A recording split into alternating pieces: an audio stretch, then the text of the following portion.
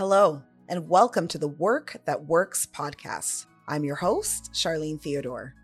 Before I begin, I want to acknowledge that I'm recording this episode from the Dish with One Spoon territory. I'm grateful to the original owners for taking care of this land, and I recognize the treaties that govern it.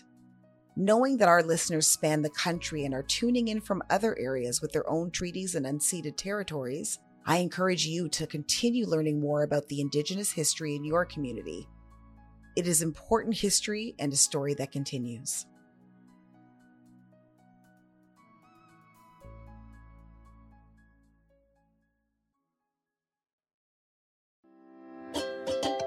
At Lawyers Financial, your satisfaction is our success.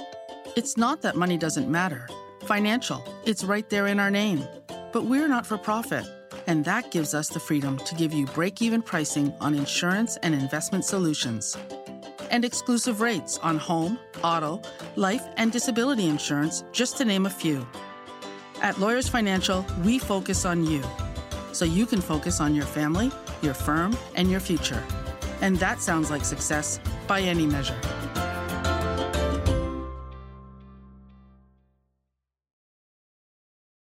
From truth comes transformation. How do powerful stories and lived experiences connect with robust research to inform inclusion strategies that will empower the achievements and advance the career goals of Black women, Indigenous women, and other racialized women in a workplace that works? I'm OBA President Charlene Theodore, and this is the Work That Works podcast. As a certified emotional intelligence and neuro life coach, my guest today, Carlin Purcell, is empowering more women to lead, LEAD, to live and engage authentically daily.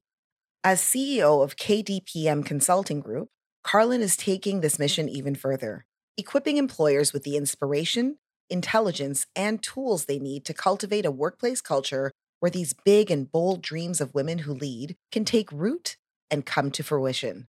Her passion for ensuring organizations have specific strategies that are designed through the lens of intersectionality and lived experience is one that I share.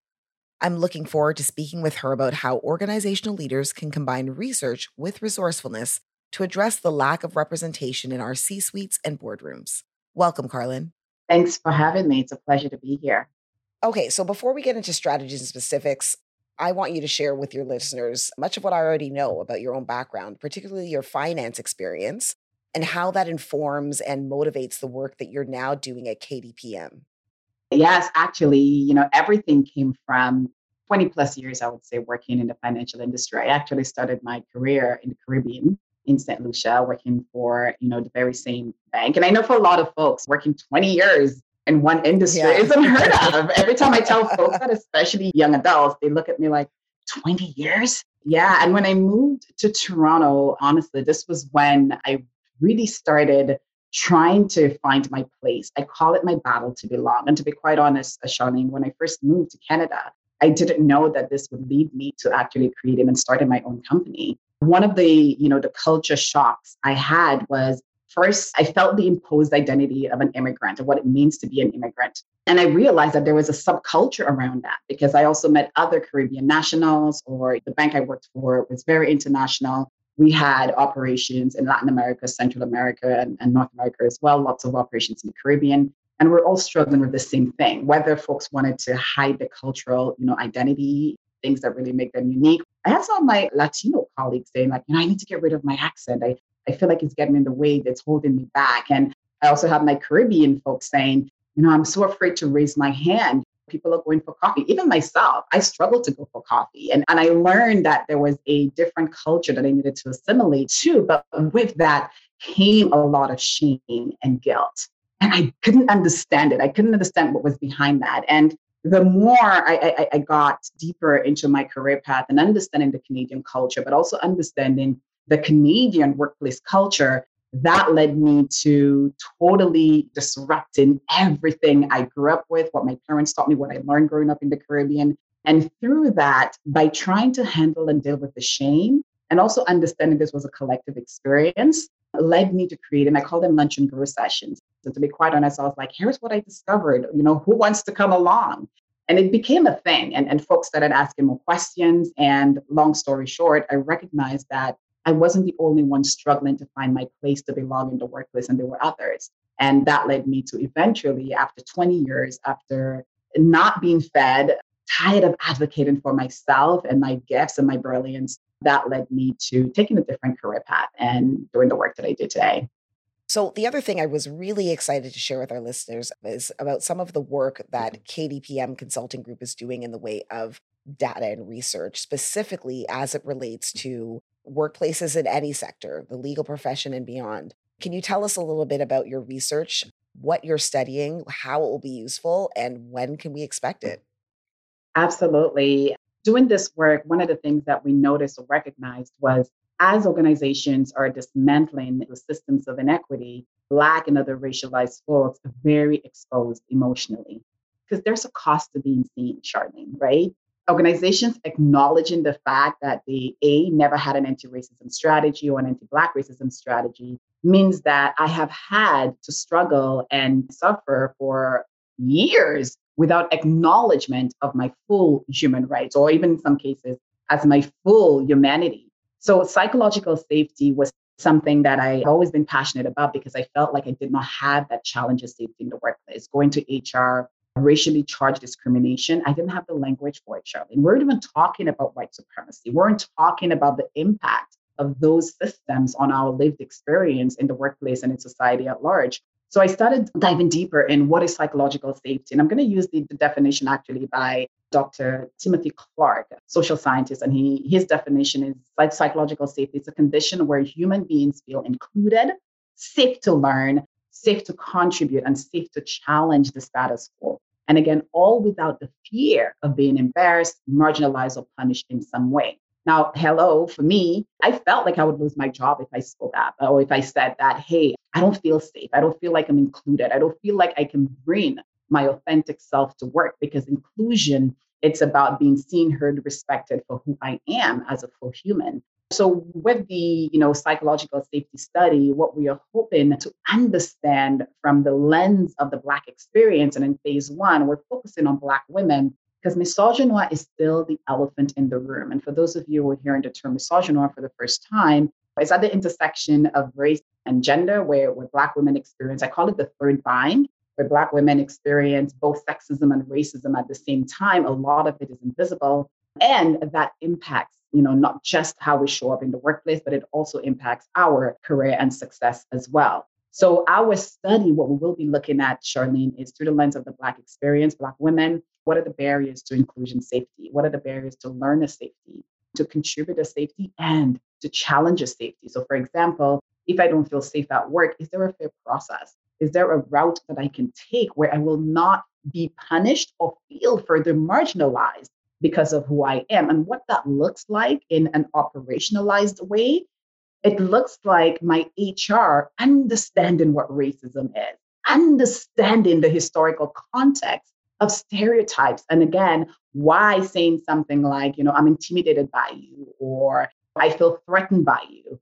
There's a lot of language that we don't have the privilege of using because we are in an unsafe environment. And if we do bring up those challenges in some cases, we are on the receiving end of white tears, of being called a troublemaker. So what do? We conform, we adapt, and we go outside of the workplace, which again, there's an additional cost to us. And when you look at it through the lens of we're already being paid less than white women, think about it, Charlene. It's a huge burden. It's a huge burden. So we're hoping in partnership with, our researchers, Dr. Monique Herbert and Dr. Julie at York University, to really analyze the data and to come up with an inclusive and a really wholesome report on what organizations need to do from a systemic, from a cultural, but also from a behavioral norms perspective as well, in terms of really advancing, creating safety for Black employees. Well, there's a couple of reasons, Carlin, that I think that's so powerful. Number one, as our listeners will know, there's a couple things that we as a Work That Works community, we that are committed to changing the culture of our professions, know. Yeah. And one of those things is, while we are working and actively working to have diversity in leadership, more Black women, more racialized women, more Indigenous women, more people of color in leadership, the people who are in leadership right now they know that they've committed to getting equality, diversity, and inclusion right. I always say if you have the power to hire, fire, or otherwise affect the lived experience of someone at work, doesn't matter what race you are, you have to get this right. It is just the cost of being the boss. That's whether you're in HR, whether you're a managing partner, whether you're a senior associate, right? That's got students working under you. Like, this is the new responsibility. And I think that the work that you're doing really hammers that home. And the other thing that we always talk about on this show is the fact that these solutions, right, to get to where companies want to be, where law firms and in-house legal departments want to be, there's no one size fits all solution. And so that you've put language around it, right? You've put language that is really amplifying intersectionality, the third bind, and that research is so focused is really a template for how to do these things right going forward. Exactly. And also, Charlene, the great thing is that whether you're looking at another, racial group, or you're looking at sexuality, psychological safety for all will allow you to continue doing that work without having to go back and start over again. Because from an organizational structure perspective, you're now looking at inclusion safety, not just for the majority group, but you're looking at inclusion safety for all based on how they identify, and not just the imposed identity of race. Because that's also another, I guess you can say, trend I would like to disrupt, Charlene. A lot of organizations are looking at workplace culture or leadership change or organizational culture through the past and the history, and as we should. But the danger of a single story that we see, that I see, and I'm pretty sure you've seen it as well, there's a lot of work that is coming from our trauma. I should say solutions or strategies coming from our trauma. Again, this is where organizations have an opportunity to look at us in our full humanity, not just our trauma. And the perspective taking needs to come from, yes, from history, you have to understand, but ensure that you're not just looking at trauma and numbers and the underrepresentation, but you're also looking at what contributed to the overrepresentation of white skin and white leadership in the workplace. So there's also a flip in terms of how we are taking perspective and also looking at it through the lens of Black futurism. What does the future look like? If we want to retain Black excellence and professionals who would like to bring their full selves to work, I believe that organizations will really have to take a look at, changing the workplace culture through those three perspective lenses to ensure that there's creating space for the full humanity and not just the very, narrow definition of who we are through the imposed identity of race. The other thing that your work does is it highlights that the way that we've been doing things is giving us the exact opposite of what we want. So whether you're in the legal profession, you're in engineering, you're in tech especially, I would think, you want diversity of voices, you want creative minds. You want to basically be able to set up an environment where people are safe, psychologically safe, they feel taken care of. And what you're saying is that psychological safety means that you can raise your hand, you can disrupt when you see from your unique point of view and what you have to offer, there's a different way of doing things. There's a better way of doing things. Let's pilot that. And intentionally or just unconsciously or systemically forcing people to conform or keeping us isolated and out of leadership, you're squelching those ideas and you're not giving those ideas a chance to develop. And I think that's a really insightful way to look at it. Yes, absolutely. And in short term, psychological safety is a culture of rewarded vulnerability. Can you explain that a little? It's a rewarded vulnerability in the sense that, so for example, with Dr. Clarke's, 4 stages of psychological safety, so there's the inclusion safety where you feel seen, heard, and respected. So for me as a Black woman, if I don't feel seen, heard, and respected, like you said, I can raise my hand and say, hey, HR, here's racial discrimination or maybe it's gender-based discrimination I went through. I want to challenge the status quo. Or it might be exactly what you said. Hey, I have a better way of doing this. I come with full of experience. I want to make a suggestion. I want to raise my hand. As a leader, you should be able to, again, if you're operating from a full inclusive leadership competency lens, which also includes anti-racism and anti-oppression, you should be able to read the room and say, okay, so Carmen's not raising her hand, but it has nothing to do because she doesn't have potential or she's not a top leader. From a cultural, ethnic perspective, let me understand that context before I assign that she's not top leadership material. She never speaks up. She never raises a hand. So there's opportunity and there's space for individuals to be innovative, to be vulnerable, And this is where you truly get the best ideas. And when we look at the future of work, especially with where we are right now, still in a pandemic, rewarding vulnerability, being innovative, saying the impact of our mental bandwidth and our capacity. If managers create that psychological safety, then we won't have to pause. We won't have to disrupt our workday to teach or to train, but we will just continue to learn it as part of our inclusive leadership culture. Got it. I love that concept. The goal for this podcast was to get people who have really mastered one aspect or one or more aspects that I consider to be really the key to sustainable evolution and change of workplace culture. And I love it as having these conversations and I hear people kind of echo each other and there's common threads. We had recently published our podcast with Nori Campbell, who's lead counsel at TD Bank. And she gave a really helpful tip about that futuristic thinking. And what she said is when you're filling a job, let's say Carlin has left banking and she's been there for 20 years. When you're filling her job, what she recommended that you do is you don't only think about the skills that Carlin brought to the table, but you think about what do we need the future Carlin to do 5 years from now? What do we want our workplace to look like 5 years from now? And search for that person. So in order to avoid replicating the same model over and over and over. Yes, absolutely. Clearly, workplaces in our profession and in other professions are still guided, in spite of our best efforts, we're still guided by too narrow a vision of what a leader looks like. So given your experience, not just in finance, but working across corporate Canada in consulting, how is that inhibiting women's, particularly Black, Indigenous women's, and racialized women's rise to leadership positions in the workplace? I think it was last year I got that aha moment, because there was a time when I did blame myself for not raising my hand and holding back and playing small and not dreaming big enough. Right? But here's the aha moment I had, Charlene. Again, after the unfortunate murder of George Floyd, again, fueled by the system of white supremacy, I really had this aha moment because I was bone exhausted. I felt like that mental and emotional and spiritual exhaustion after I left the bank 5 years ago. And the aha moment that came to me was that sometimes it's really not about playing small. It's really about self-preservation.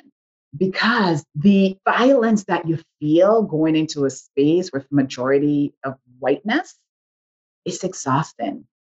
It's exhausting. And I remember the moments of insomnia and crying myself to sleep and not even wanting to go to work.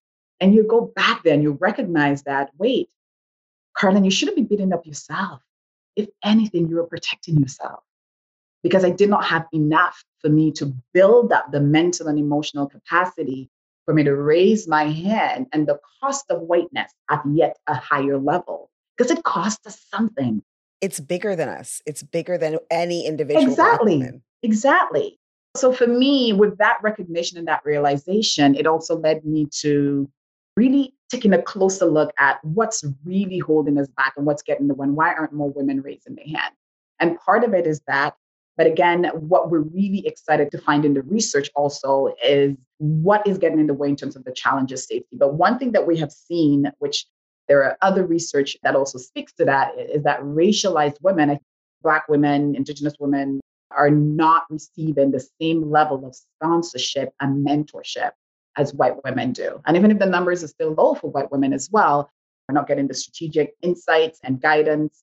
More of a good job, Charlene. Yeah, you're doing great. Look at you. Oh, you awesome. But then there's no real action behind it. I mean, I don't have the full answer in terms of why, but we do know the pay gap is one. Because again, the cost of leadership, yes, you do have the title, but do you have real power? And is there economic power as well that comes with it? Will the pay gap be bridged? The other thing is the lack of psychological safety or the lack of having representation. And I say that with the caveat that representation isn't the only answer. It's not, right? Well, it doesn't address the pay gap. It doesn't address the pay gap. It doesn't address white supremacy as a system. It does not address the overrepresentation of whiteness in the workplace.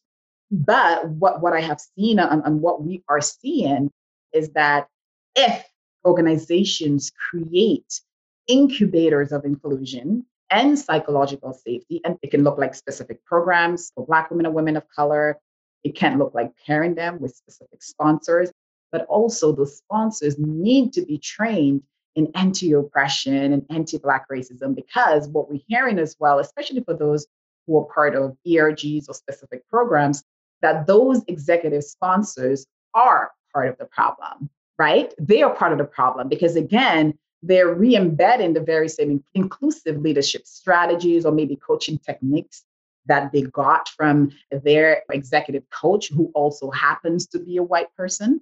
Again, sometimes it's not intentional, but when you look at truly creating inclusive and psychologically safe workplaces, it begins with taking a look at the entire system, the entire decision-making points, and also asking yourself as an organization, if I want to bring Charlene in, did I do enough to ensure that she will have psychological safety? Will she be protected? And if she comes across whether any kind of challenge, right, when it comes to challenge or safety, is there fair process? Is there an opportunity for her to feel supported, for her to feel seen, for her to feel respected and valued for who she is? And honestly, a lot of organizations don't do that deep work, Charlene. Well, and because it's not about, like you said, representation is not enough. As I always say, you have to finish the thought.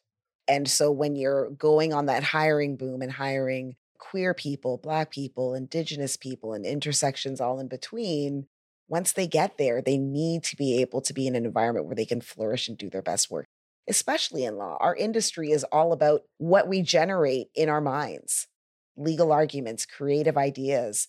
The majority of people may not think of law as a creative industry, but it is. You use your intellect to change the landscape of your practice area and sometimes the country every day. And so it is really key, as you say, for again, not just to welcome them in, but to ensure that your workplace structures will allow them to thrive. So now we're going to get to a topic that I feel like we've been talking around and haven't named it, and I'm excited to talk about it. And it's the emotional tax. The reason why I like talking about the emotional tax is because there is so much about the lived experience, and I'm just going to speak specifically of Black women at work, that it is very hard to put a name to. And emotional tax is one of the first times where I was like, that is what all of this is. Those two words, that encompasses so much. So you've referred in your work to a Catalyst report that I've also read on the emotional tax for people of color in Canada that's putting mental health and career prospects in jeopardy. I wasn't surprised by those findings. I want to know kind of how you felt about them and whether or not you think they've served as a wake-up call for employers. Ah, such a great question. And actually, I want to go back to something you said earlier around the fatigue when it comes to collecting data. We have all these great reports and data. The Catalyst report, when it came out, to be quite honest, I was very excited. I was still working at the bank. And I remember when I got the research, that says, over 53% or 50% of women of color, Black women, especially Asian women, Latino women, experience emotional tax. And it's the cost of being on guard. And it actually does impact our health and our career success. And again, tying back to economic success. And for me, it's important to mention that because bridging the pay gap is also a part of creating psychological safety in the workplace. And what it did for me, Charlene, I felt seen. So you want to talk about inclusion safety? I was like, I'm not crazy. Yes, yes, yes. There is a word, there is language and branding. There's a phrase. Right. Yes. And it was just two words. And I got those two words. Freedom. Carlette gave me my whole life. Freedom. Oh my goodness. I was just like, oh, so that's what it's called. I couldn't have thought of these two words all these years. I've been stressing about work, stressing about the job, stressing about how I present myself, what people think of me, angry Black woman stereotype. I just needed two words to really just unlock this feeling of validation. And exhale, right? And my bestie, I call her my bestie, Dr. Brené Brown. Anyone who knows me knows that Brené Brown is one of my best friends, virtual best friends. I stalk her online. And, she said something that literally changed my life as well. Because when I was in that space of, okay, how do I bring vulnerability to the workplace? But how do I remove my armor so I'm not hurt or rejected when I am not fully seen and accepted for my full Blackness, for my full Carlin? And she said that, language can help us to feel seen and heard in a way that we have never been feel seen before. And that's what that report did for me. But also, I want to go back to that fatigue around data because another study, and you know what the missing gap is, and why there is such a huge trust gap, and why, as part of this work around, dismantling systems of oppression in the workplace, is really about earning the trust of historically marginalized groups. Is because we have all this research and all those stats. You keep asking for business case, and now that you have it, what has really changed? What has changed? So, as much as it gave me this little bit of hope, I felt seen. I was on that high because I'm like, well, here's the stats. And what do organizations do? They hire the best leaders. They have the best in decision-making seats, running, different departments. We're going to solve these problems because what do businesses do, Charlene? They solve They problems. solve problems. But we're going to solve this problem because if innovation, right? We know that when we create a safe space, if great managers do their job well and people leaders do their job well, it means that they have a high psychological safety score. They're always being challenged. They're always creating inclusion safety. So which means that their team will be a very high performing team. That's how you get high performing teams. So for me, there was this high and then there was this big letdown, which also told me that, so again, marginalized groups are still seen as not fully human. Society loves talking about our trauma, about numbers. And the other thing that I have a love-hate relationship with stats and numbers from a brain-based perspective. When we talk about numbers, we actually disconnect. We intellectualize. And Lisa Renee Hall found in a field trip, she talked about that a lot. She said that numbers and the stats and all those reports, what it does is that it gives us another avenue to intellectualize racism or sexism, whatever the ism is.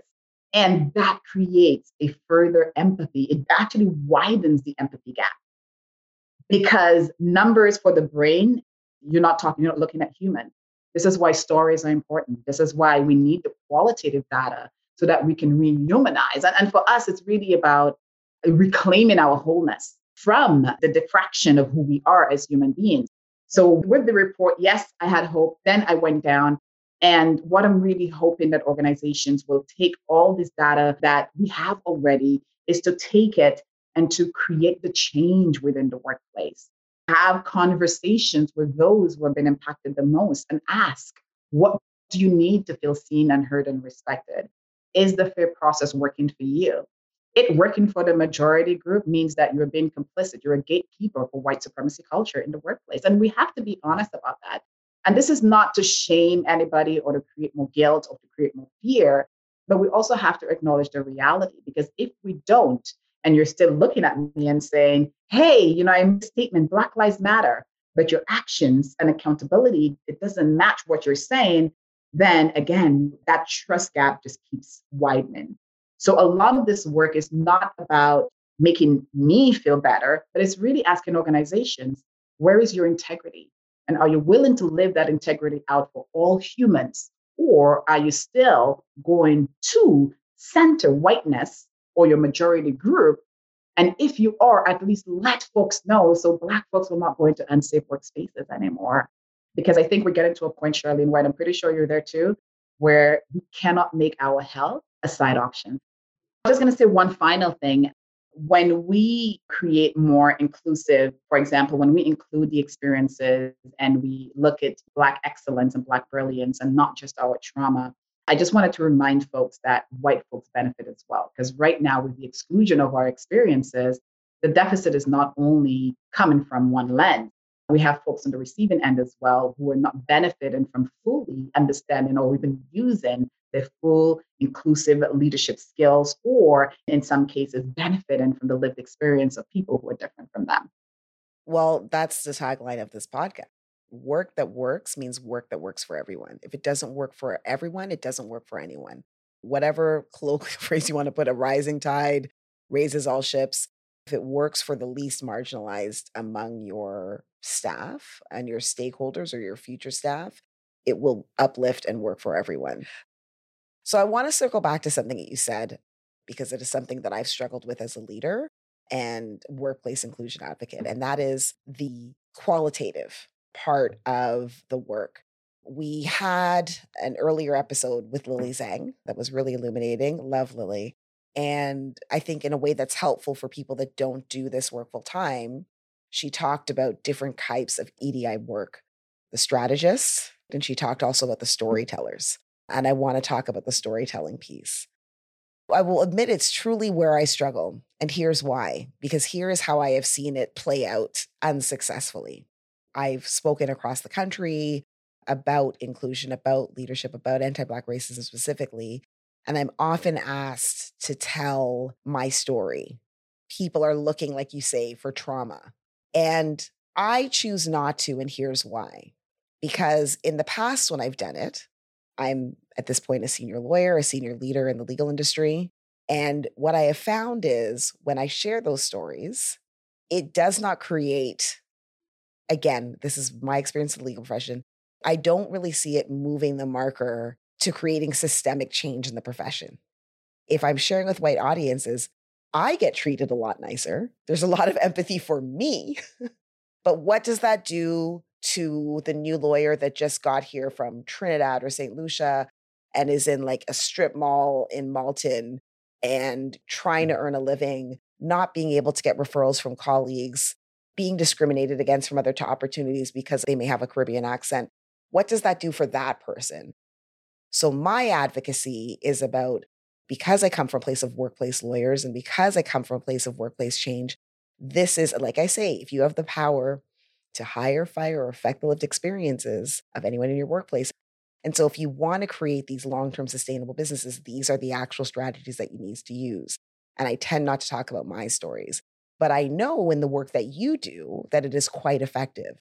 So how do we avoid falling into that trap of trauma theater? So good. It's a lot, but this is just like listeners, this is not on the list of questions. Darlene and I are just having a conversation. You're welcome to join us.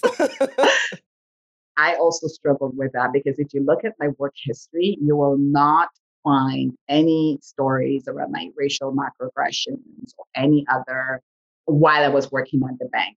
And that was partly because I did not have the language and also I did not have psychological safety. And I felt like I would be punished if I did share my story. And again, during that journey, what I learned from Brené Brown is that not everyone have earned the right to hear your story. Because every time you share your story, it costs you something, Shirley.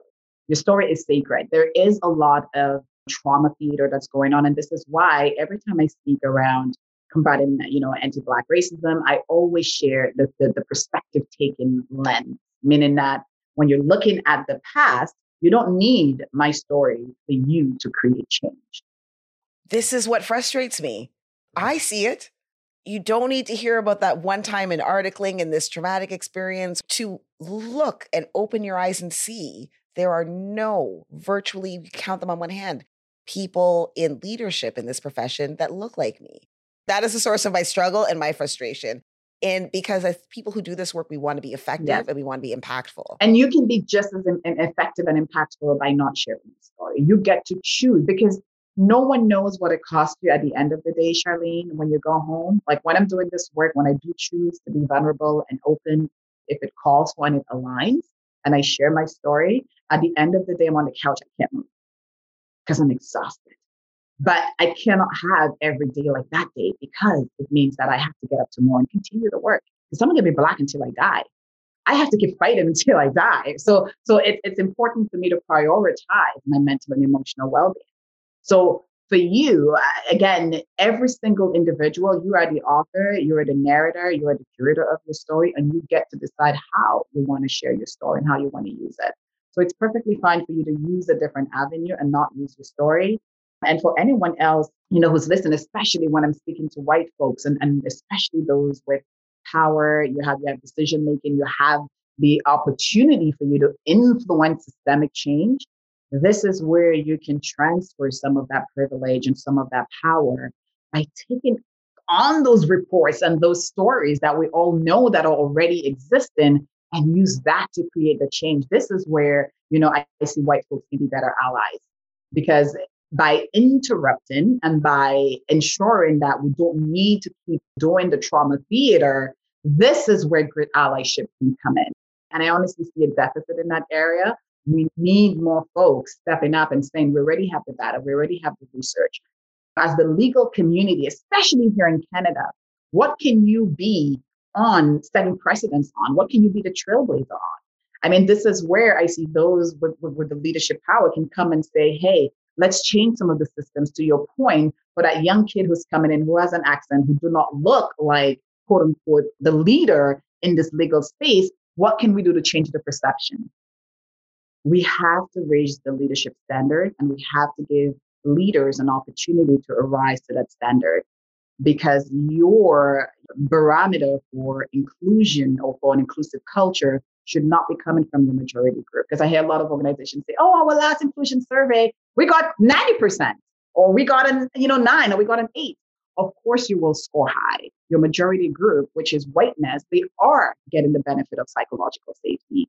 They see themselves represented. So they feel included. They feel seen. That leadership job is attainable. I see someone who looks like me. The brain is constantly looking for safety. It's constantly looking for, am I safe here? Am I seen? Am I valued? Am I heard? And that is innate. I think of it as the number of mental jumps that you have to do in a day, overriding this innate. Think of it as it's almost like a compass, and it's constantly searching for safety and it's navigating. So for Black employees, we're constantly overriding that, so that not for us to show up, for us to do the work twice as hard, manage the stereotypes that are being enforced or imposed on us every day. And I still have to go at home. And by the way, before I get home, I might encounter racial discrimination again on the subway, in the Uber I go into, the food I go and buy. Maybe I went to the mall. Somebody will be following me around. It does not stop.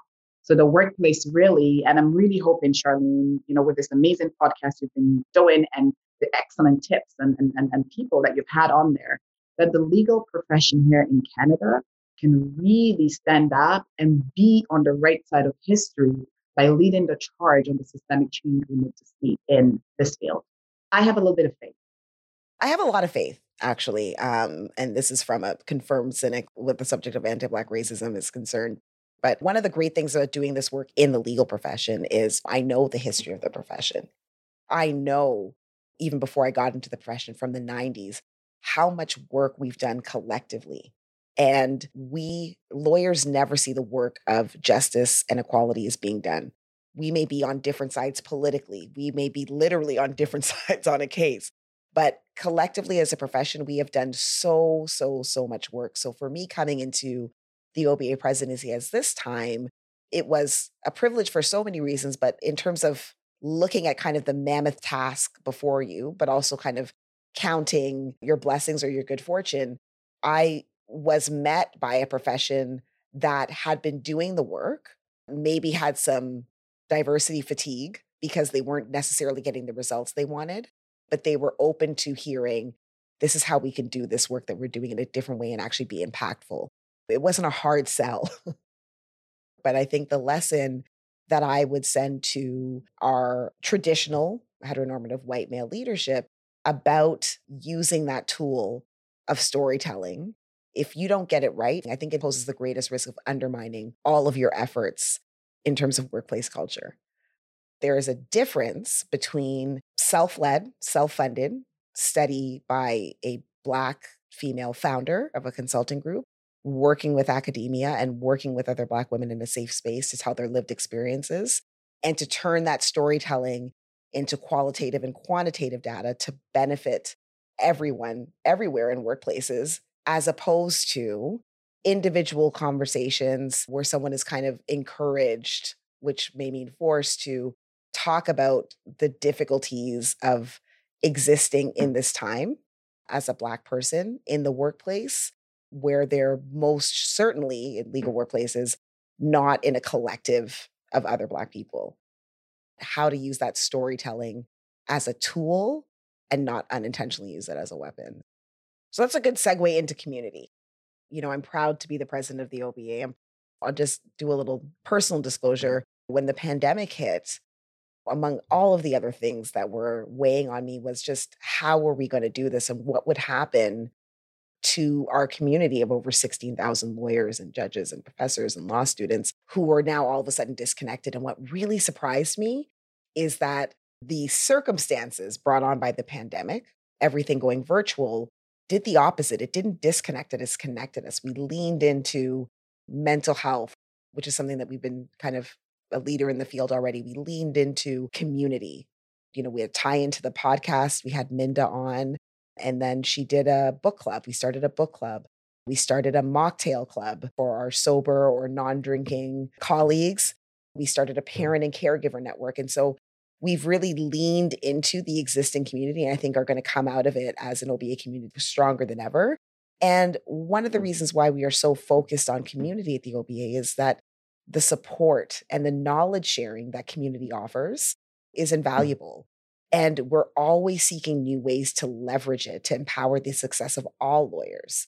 And so I was wondering if you could talk a little bit more about your Sister Talk Leadership Academy and explain to the listeners what it is for those who don't know, and whether there are principles in play in Sister Talk that could be translated into fostering a more inclusive, engaging, and affirming work environment for women of color.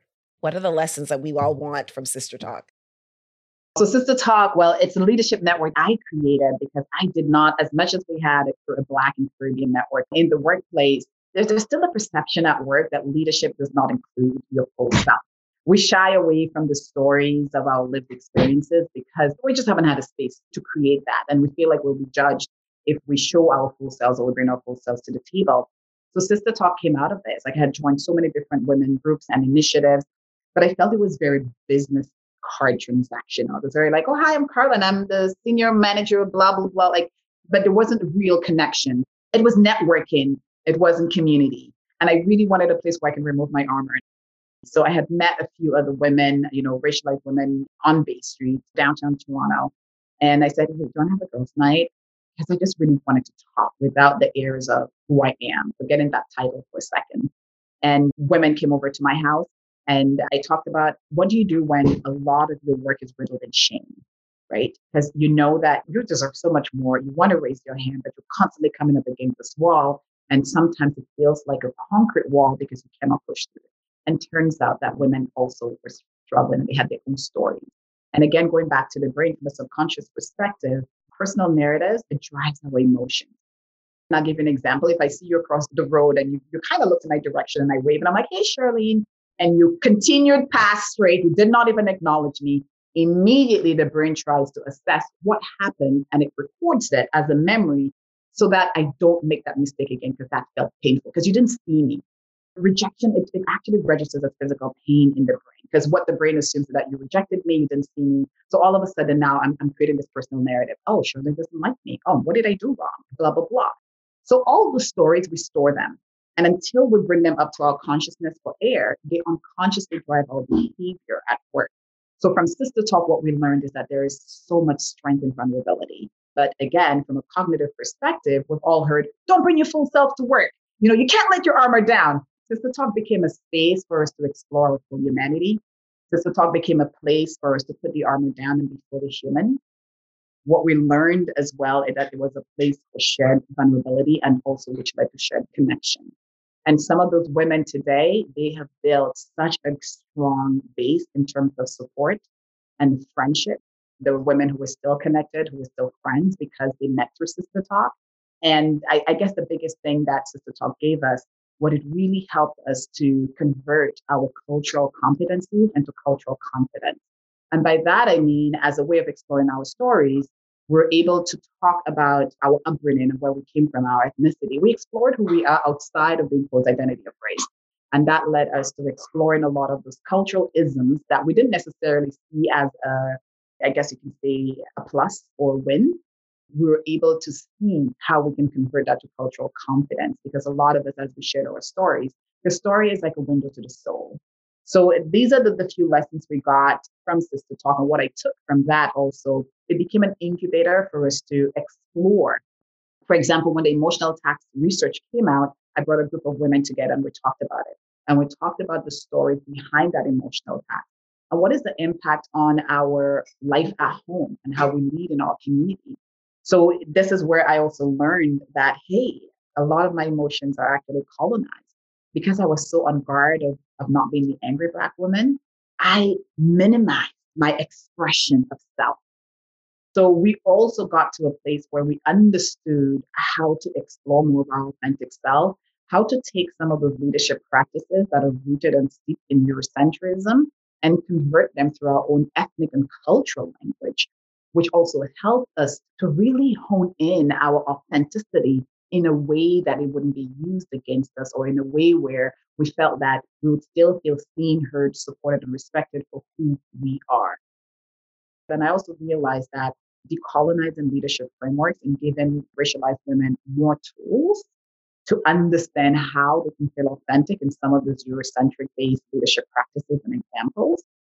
What I really love about Sister Talk is that I think we've kind of come full circle to the beginning of the conversation where I said, I know me, you know my family, and we've both been kind of doing this work for a long, long time. And I love that Sister Talk came about organically. And those are some of the most successful initiatives came from filling a need that you found in yourself. And it relied on like building community as really like a foil to what we weren't finding at work. But I also think that as our workplaces continue to improve, due in part to the efforts of you and your company and people like you, there still is that need for the Sister Talk Leadership Academy, places like the OBA and those community spaces. And I think that in creating those spaces, it allows women to kind of go out into the world and back into the workplace and continue to thrive. See it as kind of one big cycle, which I think is pretty awesome. It is. And also it helps us to create the new definition of success. I often remind women when I'm working with women, white women, women of color, is that we have to ensure that we're showing up authentically as our full selves, again, in a way that honors that authenticity, because this is how we'll create the new definition of leadership and what professionalism looks like. Because if we're all trying to fit into that very patriarchal based definition of success and leadership, it means that we're constantly outsourcing our belongings or a system and for a workplace that will not refuel or in some cases reward us for that outsourcing of who we are. So to wrap up, I'm going to ask you two questions. One about what we need to do now, and one about, we're going to circle back to futurism, Black futurism, Indigenous futurism, futurism of great, inclusive, thriving workplaces.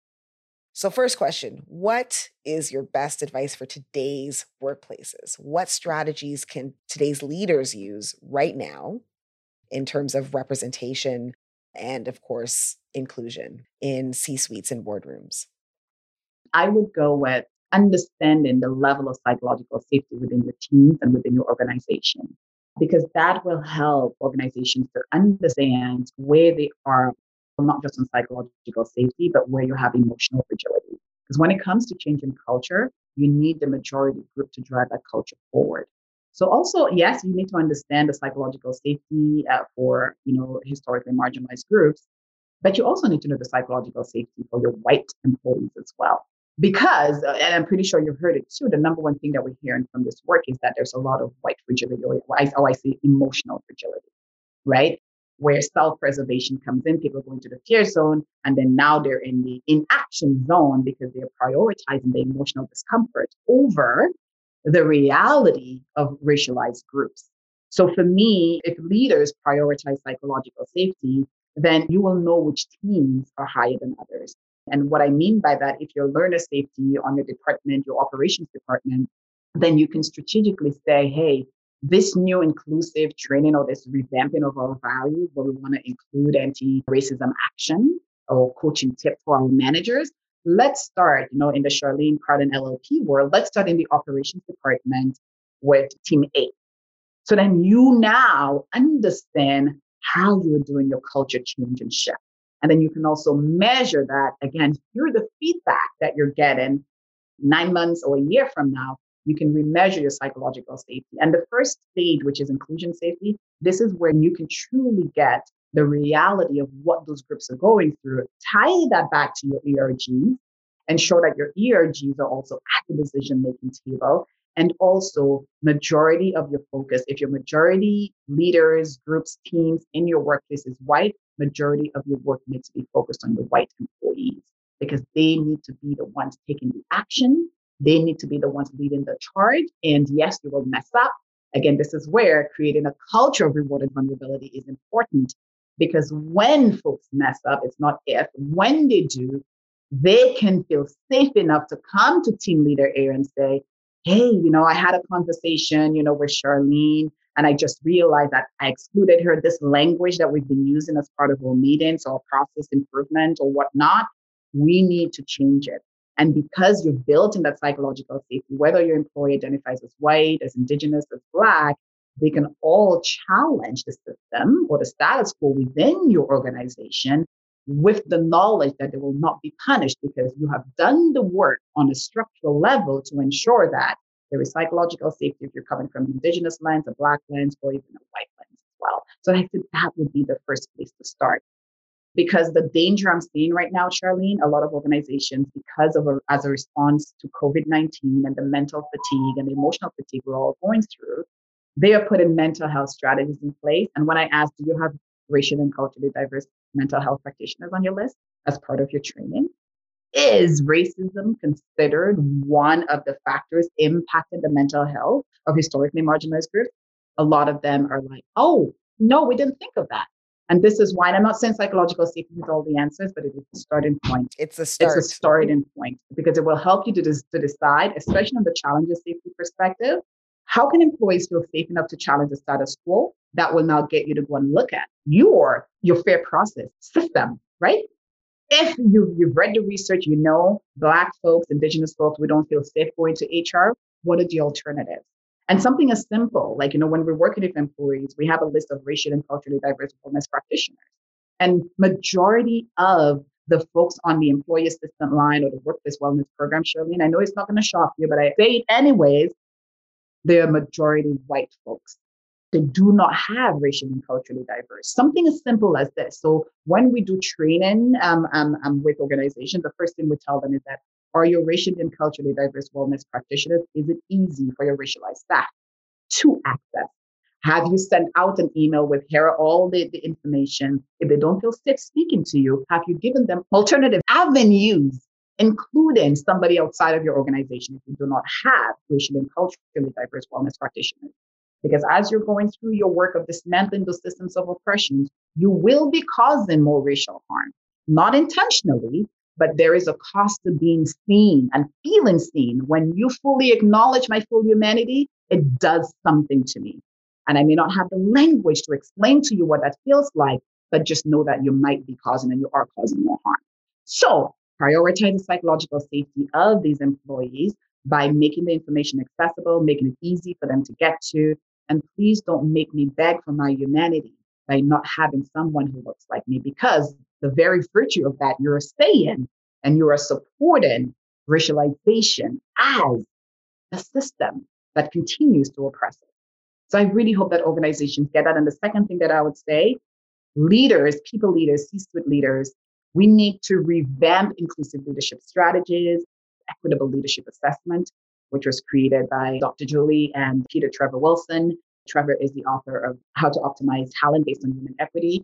And for me, with the equitable leadership assessment, Charlene, it takes into consideration not just knowledge of diversity, equity, and inclusion, but also the application of it. And it's a behavioral-based assessment that gives practical tips on what to do when it comes to leading others through the lens of human equity, meaning that you're seeing their full humanity. And with that assessment, what we have done is that we've also added an anti-racism coaching lens to it as well. So we give leaders practical tips for them to, if now I'm gotten feedback, there isn't fair process, what do I do? We tie in the psychological safety lens plus anti-racism to give them tips and tools in terms of how to navigate such uncomfortable situations. And if you are an excellent leader, it means that you are uncomfortable, you're practicing vulnerability more than the average person. So the discomfort is key. If you're doing this right, you're uncomfortable and you're afraid half of the time, but you don't run from it, you lean into it. So I do have another question. We've got to go to the future. Again, on that theme of being forward thinking. We started at the OBA with my presidency an initiative called Not Another Decade, where we're throwing our hats over the fence and we are setting an ambitious but achievable plan to really tackle inequities, overrepresentation, and systemic racism in the justice sector. It was founded on the basis of the events of 2020, not just because of what happened then, but, it forced us to look at all of the work that we've done as lawyers. And it highlighted, in spite of all this work, there's still work to be done. And so we set a target for ourselves. The initiative is unique because it'll last beyond my presidency. And we really want to read different headlines. We want the headlines about our profession in 2030 to look different than they did in 2020. And so that's the marker I'm going to use for you. What do you hope that we will see in healthy, productive, inclusion-focused, vulnerability-centered workplaces in 2030, 10 years from now? I'm hoping that we're not seeing headlines around, the numbers and the stats. But what we're seeing is how organizations, again, because through a human equity-centered approach, where they're inviting all humans to the table, we're actually seeing an eradication of, for example, our global sustainable development goals. We're seeing poverty being eradicated. We're seeing workplaces actually aligning with the social issues that the customers they serve and the employees. We're seeing not just a dismantling, but an eradication of it. And then organizations, for example, the OBA has now created a framework because you achieve that not another 10 years. That framework is now added to this global database of humans using our brilliance, our skills, learning from the past to create a better future. I always think of white supremacy is power over, equity is power with. And ESG goals are directly aligned. We don't need no business case to declare someone's humanity when it was a man-made creation of ideologies from colonization to capitalism. We are examining the systems in a brave way where we are not contributing towards the delineation of the environment and our climate and our culture, but we're actually working to ensuring that we make and we create a better world. And I think that this will happen, Sharon, because when I speak to the younger folks, when I listen to them on TikTok and I watch all of them, I'm constantly being educated. They're on it and they're not waiting for the schools to teach them. They're actually getting the education from each other and they're actually challenging. So I'm very excited for what they will also bring to the table. I think we are heading the right direction, but we need to keep the momentum on. And I need white folks to step it up, to carry the brunt of the work. Like you said, speak up. You've listened, you've learned. Part of listening is applying the knowledge of what you listen to. So continue to stumble, as Lisa Renee Hall says, stumble bravely. This is what will make you an exceptional leader. And this is how we will create a better world for the generations coming behind us. I love that. Let's all stumble bravely towards a transformative decade. And I'm sure we'll talk before then, but I definitely am as excited as you are to see what things in both of our respective fields are going to look like in 2030. And I look forward to continuing supporting you. And congratulations again for your role. And I know that you will lead the charge in terms of doing great things.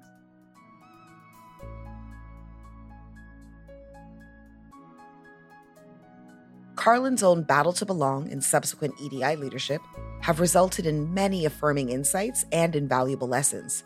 Chief among them, the fact that no workplace, outside of medieval times, should call for a suit of armor. Everything in our conversation was gold, so these are merely my tip of the iceberg takeaways for cultivating a culture of authenticity and inclusion. Your starting point is to recognize and appreciate the impact of lived experience on workplace identity, which means understanding the history of discrimination and erasure, the language and frameworks of exclusion, and the stereotypes that Black, Indigenous, and other racialized employees are fighting and guarding against daily. Managers should be trained in how deeply ingrained stereotypes emerge and influence interaction and contribution at work in order to counteract them.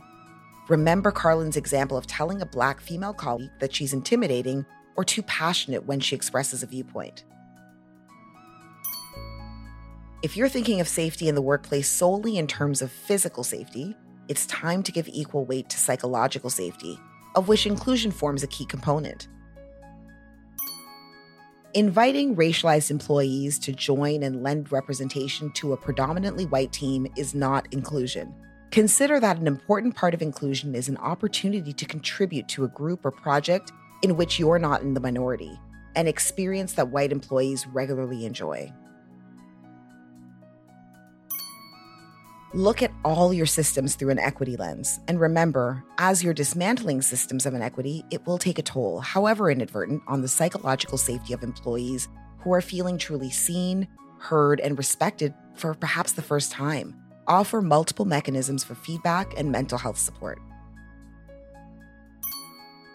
There is no one-size-fits-all approach to creating a culture that makes employees feel safe to be authentic, safe to learn, and safe to speak. Carlin is focused on the lived experience of Black women and misogynoir in the workplace. However, her work underscores the need for an intersectional approach to understanding why certain comments, workplace behaviors, and policies are unacceptable and will work against advancing overall psychological safety. If someone isn't raising her hand in a discussion, a trained and informed leader will consider culture and context before deciding that employee has nothing of value to contribute. When all team members feel safe in challenging the status quo, you will hear about more of the issues and oversights and also gain the real feedback you need to address them. It is an ongoing learning process. In crafting solutions, it's useful to put language around the problems you're addressing, like the emotional tax that takes a heavy toll on Black, Indigenous, and other racialized employees, and the third bind that places an extra burden of systemically influenced fatigue and structural discrimination on women leaders of color. As an organization focused on rewriting the narrative, you should be looking at more than the trauma of historically marginalized groups in the workplace. You should also look at how white leaders became dominant. As Carlin said, we have an opportunity to look at our whole humanity, to change the culture and retain excellence. Looking at stats in isolation can help us intellectualize, but also disconnect ourselves from the real impact of racism. So lived experiences can be useful in closing the empathy gap. But remember that you're not entitled to anyone's story. Demanding that kind of sharing can be exploitive and damaging to someone's mental health. If you're looking at an all-white male management team, you don't need to hear a tale of racial trauma to identify what is the obvious problem or justify action moving forward. Many Black, Indigenous, and other racialized women are not receiving the same actionable mentorship and sponsorship that their white counterparts are. However, before you remedy this, consider that your white mentors likely learned their coaching methods from other white leaders. If they're not being trained in anti-Black racism, trauma, and psychological safety before mentoring Black employees, they should be.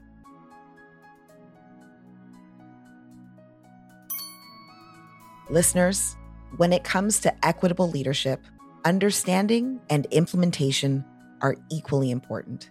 As Carlin notes, if you're doing it right, you're uncomfortable half the time. So I encourage you, lean into it. Lean into that discomfort, learn, and then act. Stumble bravely.